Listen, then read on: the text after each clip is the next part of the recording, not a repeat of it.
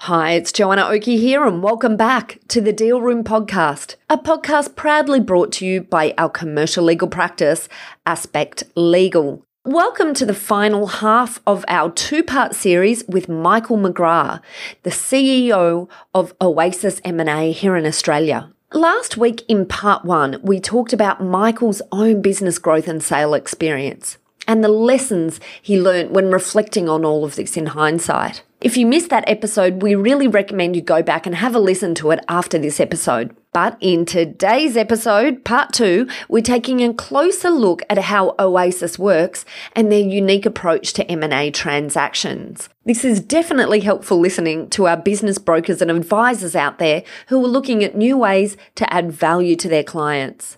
So don't go anywhere, here we go. Ladies and gentlemen, good evening. Are you ready? Okay, here we go. You're listening to the Deal Room podcast. Join us as we bring you the inside scoop on business sales and acquisitions. Get across trends in the area and hear the industry's best recount their real-life tips, traps, and experiences. Now, here's your host, Joanna Oakey. Michael, thank you so much for coming back to chat to us again on the Deal Room. In the last episode, we took a walk through your own personal experiences of building and selling your own business, and then a second bite at the cherry of sales that gave you a different perspective. Today, what I'd like to do is talk a little bit about the model that you use in assisting your clients in selling their businesses or buying. I think you work on the buy side too, is that right? Yes, but predominantly on the sell side, but we do a little bit of buy side work as well. Yeah, okay. So maybe just give us a quick overview of Oasis and what you're doing now and who you work with. Yeah. So look, Oasis is a corporate advisory firm established in London by the founder, John Wilcox-Jones, who continues to work and operate out of London. There are 3 branch offices over there, one in Regent Street in London, one in Falmouth, and one in Reading. And we opened the office here in Sydney. This is our 11th year, so just over 10 years ago. And we work nationally out of our office here in Sydney. We've currently got transactions going on in most states. And we're probably 90% engaged by the shareholders of established private companies who are looking to consider their options around an exit. We do quite a bit of advisory work around succession and around should I sell, shouldn't I sell, when should I sell. But predominantly we're transaction people. And can I just talk about that sort of client breakdown? What does it look like in terms of, what's the sort of target size of client or deal size? So enterprise value range for us is about 5 to 100 mil. So, typically we're looking at businesses, that are making $1 million plus EBIT, up to probably 10 million EBITDA.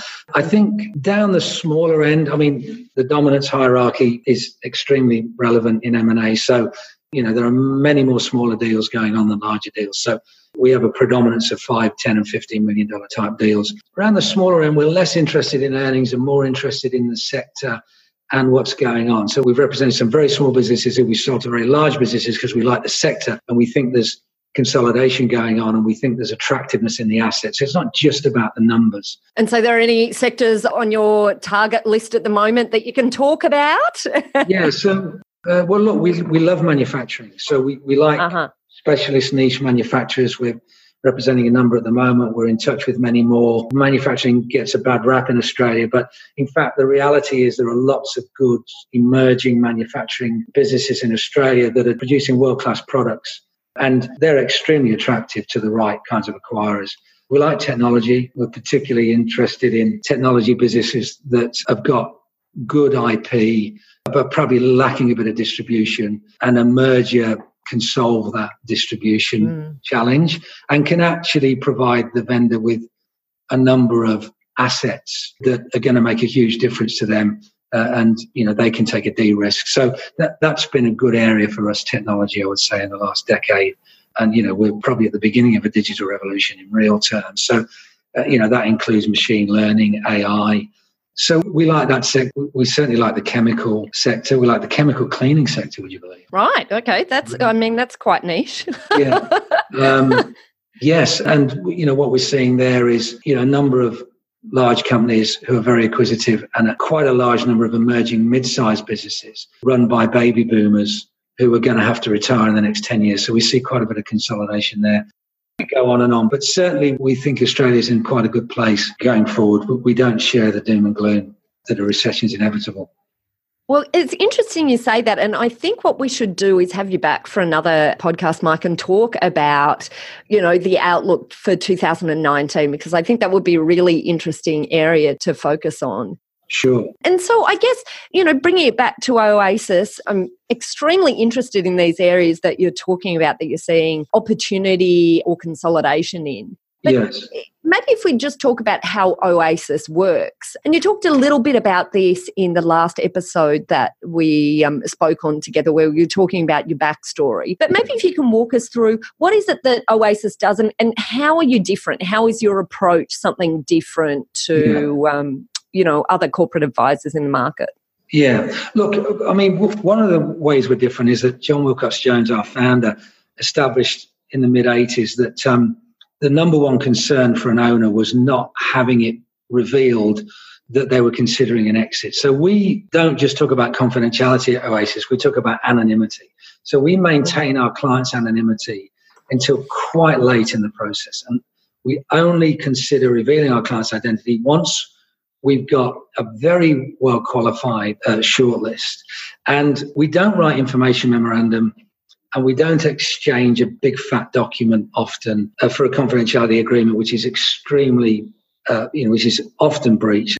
Deals are done in stages. So our view is that, we get to understand our client's asset very well, and we have a lot of information that we collect, but we slice and dice that and redact it. And the most intelligent thing we ever ask a potential buyer is, once they're qualified, is what further information do you require to go to the next stage? Only interested in providing information that ticks their boxes at each stage, rather than a big brain dump. And we would only give information that's commensurate with the level of qualification that's gone on.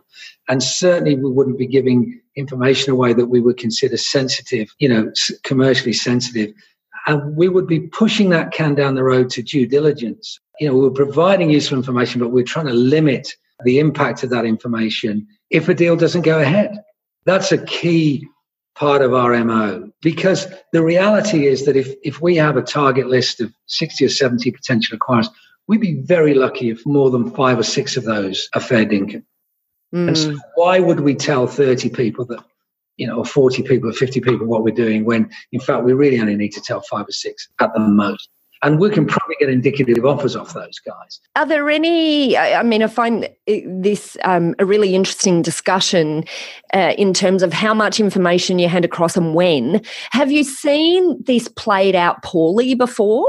There was quite a sizable regional meat producer in New South Wales that the corporate advisory firm were representing. And, within a few days of them going to the market, they we're sending a big fat information memorandum with lots of sensitive information, including key clients. That business was pulled into a crisis meeting with one of the large grocers here and asked to explain itself. That was an extremely embarrassing and, highly volatile situation for our client. And in fact, it wasn't our client. They became our client later after they'd sacked the original broker. But, that's an example of what can happen. The other example is that staff and management, not just customers, but suppliers, can find out, and an owner doesn't want to be fielding those questions when in fact there's no deal been agreed, and they may not sell. Yeah, I think we've got to be very careful as advisors who we tell what and when. And I think to rely only on an executed confidentiality agreement, I think, is inadequate, really. Yeah. So we've got the, the anonymity side of your services and the process or the thought behind release of information. Are there any other strategies that you employ? Price is key. So everyone wants to know what's a business worth. And I actually listened to a podcast recently of yours that dealt with pricing, which was interesting. Look, I think our view on pricing is that it's very difficult to accurately price, or to be definitive about what a business is worth, right? So you've got all the standard, discounted cash flow, price earnings multiple. You've got all these standard methodologies, and largely, I would say, in the world we live in, which is a $5 to $100 million enterprise value, our view is that there's such disparity between what buyers will pay for a business that it's almost impossible to accurately say definitively what a business is worth. And it's worth different amounts to different people, very legitimately. And the reason for that is that the acquirer will perhaps derive synergies. And the more important those synergies are, and the more of them there are, the more they're often prepared to pay. And that's a big variable in the equation. So our view on valuation is, rather than waste a lot of time doing a desktop valuation, you're far better off looking at the market and saying, okay, what similar transactions have been done? And at what prices have they, those businesses been sold at? And what's the range? And you'll find, if you look at any sector, I would say at least 9 out of 10 sectors we look at, or areas that we look at least 9 out of 10, there's huge variations. How do you get that data then? Because I think getting data, from my perspective, many people I talk to, it can be a little bit difficult unless we're dealing with entities that have to report publicly, so listed entities, for example. So how are you seeing ways to get the data?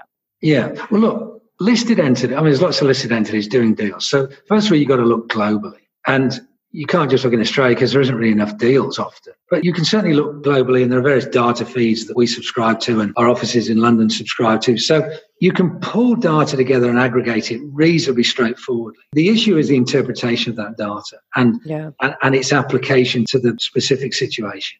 So there are lots of listed companies who have to report their deals, and they're buying small private companies often. So the multiple in the transaction paid is relevant because they bought a private business. And there's normally a delta between the price earnings for a private business and the multiple that the acquirer are paying at. So you get 6, 7, 8, 10 of those, and you aggregate them and you take out the outliers, you begin to get a range, right? Now, does that mean that you're going to get offers in that range? No, but it's something to compare an offer to, and it's intelligence that's useful. And we've used those. We've used that information. We recently moved an indicative offer from 6 million to 10 million based on our research that I've just described to you. We put it in front of the buyer and said, look, we think you're off market. Tell us where we're wrong. Here's the information we've got. And they couldn't. And, we began to walk them up, and they accepted that. So it's not a panacea. It's part of the equation. But I'll give you an example. Of the last 5 deals we've done, 4 of those deals had a difference between the first and second offer of a minimum of 50%, and in 3 cases, 100%. So double, right? And legitimate. And the alternative offers were fair dinkum. They weren't tire kicking, but they saw a different story. They weren't able to meet, for various reasons, they weren't able to meet what the most strategic and motivated acquirer was able to do. And that story gets played out a lot. That throws traditional valuation methodology out the window. Yeah, absolutely. The reality is with valuing a business, particularly a small to medium-sized private business, is there is no market for that business. So, if you're on the stock exchange, your shares are traded every day. If you're a small private company, there is no market. You have to go and create that market. And you create that market through research. And that market's changing. Every 3 or 4 months, that market changes complexity and change. So one minute you've got a bunch of people who are acquiring. The next minute they've already bought. They're out the market. Then you've got other people that weren't acquiring who are in the market. So this is an organic, research-driven marketplace. Now, the reality is there's probably only 1 or 2 or maybe 3 genuine buyers at any one time for your business. And therefore, the job is to get to those people, to acknowledge that you might get 3 different offers from 3 people. There are no bad offers. You can reject them, but they're not bad. They just are. And that's the job, in our view, of an advisor, is to get to that market, which is the equivalent of looking for a needle in a haystack at a point in time. I think when you do that, you stand a great chance of eventually surfacing that particular acquirer that's active. They know what they're looking for and why. And guess what? Your client happens to tick those, some, if not all of those boxes, becomes quite attractive. And then I think you can end up with an above average outcome. Not guaranteed. You're guaranteed to do the work. You can't guarantee the outcome. And do you have any examples? I just love hearing the stories. We hear a lot of times from an advisor's perspective, them saying that they've gone and spoken to someone and someone's given them an indication of the value of their business, and they've had to, talk them down, basically give them the reality of where the market is that's not at the valuation that they've been provided in the past. Yes.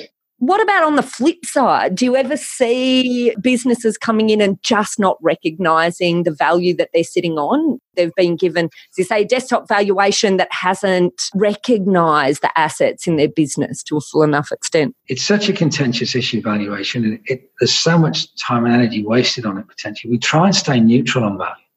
Right. Not sure. No. Like, we get a lot of information and we can talk till the cows come up, but we just don't really know until we've done the work. I mean, certainly we would look at evidence. Certainly we would look at what the vendor's attitude is. Certainly we would look at deals that have been done in the marketplace that are similar that we could perhaps draw inference from. But for the reasons I stated previously, you go into a fresh market and you've got to speak to people and you've got to establish who's active and you've got to find out what they're looking for and why. You know, we sold a business once for 28 times its earnings, right? So wow. None of us were thinking about that, but that's what happened in reality. So we sold a business quite recently where the first offer on a no-names basis, say there were only two real players in the market. One was New Zealand-based, one was Australian-based. And our client was a South Australian business. In real terms, the guy who bought the business, say, paid 11 million. And the guy who was second couldn't get past about 5.5, 5.75, right? And they were both genuine, both legitimate, both active, ticked all the boxes. There was only two of them who went to 100. Now, in reality, the reason for that was because one was going to graft that business into its existing operation and therefore was more interested in the gross profit than the net profit. And it had much more to play with. The New Zealand guy had to run that business as it was and therefore was bound by the net profit and didn't have as much room to play with. Both legitimate, nothing wrong with either offer. But the reality was there was much more room to maneuver and much more appetite with the guy that, and there's a good example of a delta of nearly 100%. Well, that's a very clear tip, isn't it? You know, let's not focus so much on value in the market. Let's go find the strategic buyer who'll pay a far greater multiple of whatever's in the market. Let's do the work. Yeah. And let's speak to people. Let's not unnecessarily divulge identity, but let's see what's going on in the market and let's qualify them and draw up a shortlist and see who's left. And, you know, we can be surprised to the upside and we can be surprised to the downside. The market will occasionally shun an asset that looks extremely good on paper, but for whatever reason, the market shuns it. And this is a reality that vendors are increasingly going to deal with in the next 10 years as the baby boomers retire. And we see a big shift of the wealth as private businesses have ended. We're going to see many more vendors than we are buyers in the market. And I think vendors are increasingly going to have to start to establish an intelligent plan B to just a trade sale being the only option. If we could, I'd really like to come back to your 28 times. Right. EBIT sale, that sounds amazing. Can we just very quickly just talk about that as a business? How did you get such a high multiple? What was happening? We didn't get 28 times. We got 8 million. Now, it converted to 28 times, but we didn't pitch it at, we want 28 times. How do you value an IP-rich business with lots of technology and smarts, but their earnings are negligible? Valuation methodologies you run out when you stop making profit. If you're not making a profit, it's a nonsense to suggest that the business is worth nothing if you make nothing. The reality was that this was an IP-rich business in the software sector. And there was an extremely motivated strategic acquirer. And this piece of kit, this software, completely ticked their boxes on many, many different levels. And they asked us what the client wanted. And we went back to the client and said, look, we don't really do valuations. What do you want? And we did say, look, the richest deal we can find anywhere in the world was 28 times at this point for a similar operation in Canada. And we said 28 times suggests 8 million. And he said, well, look, I'd be happy with 6. And I said, well, look, let's start at 8. We think we can defend that and see where we go. And the buyer was a long pause. And then he said, okay, we'll do it. So the deal got done at 8 million cash. I mean, I don't know what you call that really. I mean, how do you price that? I don't know. I mean, if he had stayed in that business and had come to us 2 years later and said, oh, I want to sell it now, and now I've got earnings of 1 million, we still might not have been able to get 8 mil. If that acquirer had gone and solved his problem elsewhere and there was no one to replace him, you're then back to a much more humdrum analysis potentially. And this is the volatility, I think, that we're dealing with, that owners and advisors and we in the industry have got to begin to accept. there's going to be volatility around pricing, and pricing is elastic. I mean, one of the mistakes I see with owners is where they come up with an irrational number that solves their succession and retirement issues, but bears no relation to the asset they're trying to sell. And we see that a lot. I want 10 mil. Okay, well, that suggests 20 times earnings you're making off. I know, but I need 10 mil. What's that got to do with the business? I mean, managing expectations, what does that look like? I think it looks like, okay, what's the range that we could expect offers it? And then how do we expose ourselves to being surprised to the upside? Well, I think to do that, we've already explained that you probably go wide. Okay, Michael, thank you so much for all of your time today talking about your approach at Oasis. It's been a really interesting journey through the way you approach things. If our listeners want to contact you, what's the best way to do that? You can jump on our website, www.oasisma.com.au, or you can email me at michael@oasisma.com.au. Speak to one of my colleagues, Warwick or Lee, anytime as well. So, we'll be delighted to have a chat with anybody that's interested in talking to us. Absolutely fabulous. And for anyone who's on the move at the moment and didn't quite get the chance to jot that down, don't worry, we're linking to it all in our show notes. Okay, great. Michael, thank you so much for your time. Thank you. Well, that's a wrap for our two-part series with Michael McGrath of Oasis M&A. Now, in this episode, we zoomed in on how Oasis works and how they approach deal making differently from other corporate advisors or broking firms. If you're interested to learn more about this unique approach to business exit, you can reach out to Michael at www.oasisma.com.au or check out our show notes at thedealroompodcast.com, where we'll link straight through to their website. There you'll also find a full transcript of this podcast episode if you'd really like to read it in more detail.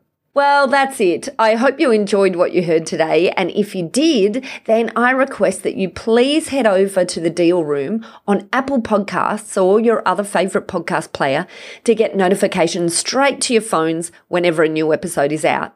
Thanks for listening in. This has been Joanna Oakey and the Deal Room Podcast, a podcast proudly brought to you by our commercial legal practice, Aspect Legal. See you next time.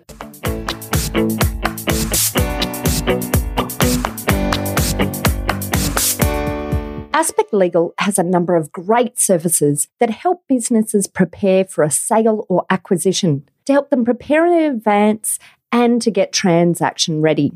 We've also got a range of services to help guide businesses through the sale and acquisitions process. We work with clients both big and small and have different types of services depending on size and complexity. We provide a free consultation to discuss your proposed sale or acquisition. So see our show notes on how to book a time to speak with us, or head over to our website at aspectlegal.com.au. Ladies and gentlemen. That will conclude this evening's entertainment. Thanks for listening to the Deal Room Podcast. To find out more about this episode and other episodes in the series, check out the show notes or head over to our website at thedealroompodcast.com.au.